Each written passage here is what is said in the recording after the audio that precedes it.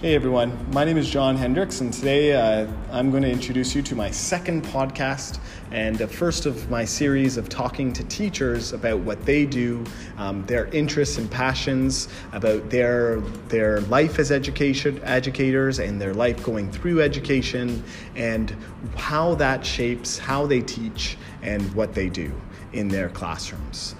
Today, I'm very lucky to be beside James Waller, an ICT specialist at my school, also a mentor for the past year, and I'm hoping to ask him questions about his upbringing and how he teaches to better understand maybe his philosophy of how to teach. Say hi, James. Hey, how's it going? First, before we get started, I just want to say congratulations on the new podcast. I listened to your first episode. I thought it was awesome to hear about your experiences with volunteering. Really inspirational story. And I think that's something that we could use a little bit more of in the education community. So a valuable contribution to the podcasting world, and I look forward to hearing your future episodes. Oh, thank you so much, James. Okay, so my first question.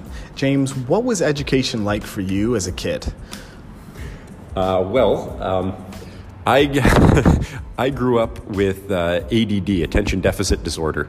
So education for me was kind of a mixed bag. My parents are both teachers, which ended up working out to my advantage because they kind of understood what was going on with me. I was highly intelligent, or so they said. I always scored really highly on standardized tests. I went to a special school for gifted students, which was again sort of a mixed bag, but I went between having immense academic success and also being put on teachers' lists for students of concern because of my energy and sometimes my behavior and my lack of ability to sit and focus for extended periods of time. So my education growing up was what I would call a mixed bag. Okay, interesting. So it's really interesting. So your experience, and we can I hope we're open about sharing this, your experience with having ADD, your experience with doing so well on standardized testing and doing so well. Do you believe in standardized testing? Do you believe that standardized testing has a place? And what do you feel about those kids who don't do well on standardized tests?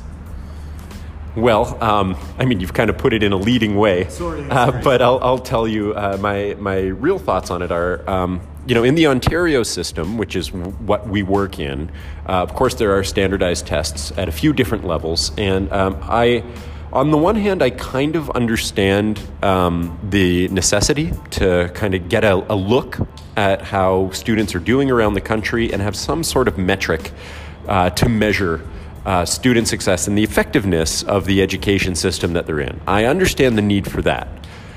My concerns with standardized testing, for the most part, come with the fact that I don't feel like it always represents everybody in the classroom. There are things that are, more advantageous for students, whether it's their socioeconomic status or their race or their gender.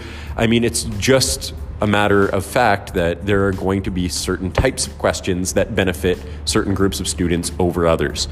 And because of that, I think it's very hard to get an accurate look at the progress of students from where they started at the beginning of a year to what they've learned, what they've accomplished, and how they've grown by the end of the year only through looking at standardized tests. So while I understand the organizational need and the benefit of having them, I do have some concerns for using them as the only metric for looking at the effectiveness of a teacher, of a program, or of a student's growth. Wow, that was a very strong, very politically correct answer, James. Thanks so much for sharing that.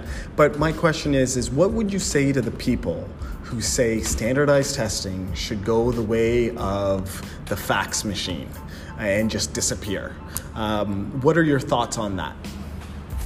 Well, I don't totally disagree with that, and I'm open to the idea of abandoning standardized testing if we're able to find a viable replacement so that those things that I outlined as being, major benefits of standardized testing, being able to look at the effectiveness of a program, being able to look at the growth of students as a whole, being able to evaluate institutions and find areas for them to improve and to grow, those things are important. And I think the idea, hopefully, the idea behind standardized testing is improving student success. I would hope that that's the intention behind it. And if that's the case, I don't think it's the ultimate in doing that. I think there are ways to drop standardized testing completely, let it go, as some would say, the way of the fax machine. But of course, we would need a viable replacement for it, and something that's maybe a little more representative of our diverse global student populations. Wow. Okay, thank you. Now, let's talk about if you don't mind, let's talk about ADD and growing up with ADD. Do you consider yourself, knowing that you had ADD as a kid and knowing that it affects you even probably as an adult now, how did that shape the way you view education? And do you see that, how about other kids who have learning disabilities or kids who don't have learning disabilities? What did you think of those people, or let's hear your opinions. So for me, the biggest challenge of it was, when you're young, I was diagnosed with it early, like probably grade 4, grade 5. So I was probably under 10 years old when I was diagnosed with it. It wasn't so much me recognizing the challenges of having ADD. That came later in life, probably around university. It was more of the way teachers reacted to me. And when you're that young, you don't understand the difference between, having a natural difficulty in being able to pay attention and follow instructions that you're maybe not quite engaged with, and just not being a strong enough student to apply yourself at the highest level. That was the toughest part. So a lot of it, when I would get in trouble, I wasn't a particularly bad kid. I wasn't trying to get in trouble. I was just really energetic and had a tough time focusing. And so when I would get in trouble, and when teachers would have my parents in to talk about my behavior or my ability to pay attention and achieve the level they thought I was capable of, I didn't see it as something separate from my intelligence or my abilities as a student and really as a person. And so when you don't have the ability to see it for what it is and separate it from all the great things that you're capable of, you internalize that and you take it on yourself and you put yourself down. And as a result, it's not conducive to pushing yourself to fulfill your potential. So for me, there were certain teachers along the way that were supportive and encouraging, and I've tried to be more in that realm as a teacher in my own practice. But there were other teachers that were, probably rightfully frustrated with me and kind of wrote me off or put me down or framed my challenges in a way that I felt reflected on me as a person. And that was tough as a kid. Wow. Very intellectual responses. I've just been blown away by what you've been saying. Now here comes the big question.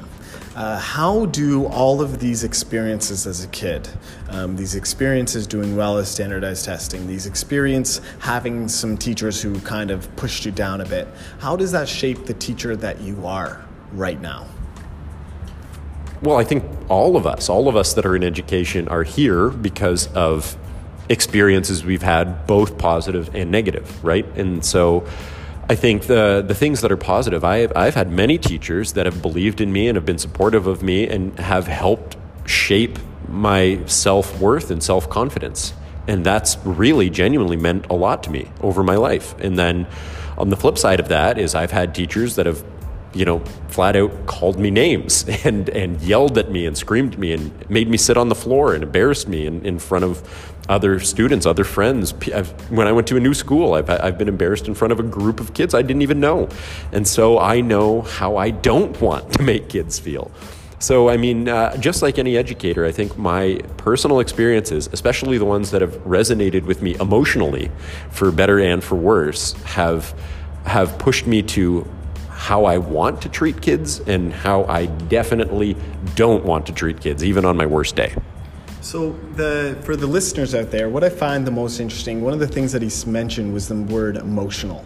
And I know James, and I've worked with James, and one of the things that he does is he does care about that emotional piece, that caring about what the kids are feeling, how the kids are doing. And when we look at 21st century learning practices, we look at the development of not just test scores and the cognitive skills, but we also look at those intra and interpersonal skills, something that, I personally, James, I think you do exceptionally well at. Now for the last question. Now that you've kind of opened up, and thank you for sharing all of that, and you've kind of talked about how it shapes your practice, where does your practice have to go? Where do you want to go as a teacher? What could you improve on? Is there certain styles of teaching you would like to try? Well, as you mentioned at the beginning of the podcast, we're both working as ICT educational specialists at an international school in Hong Kong.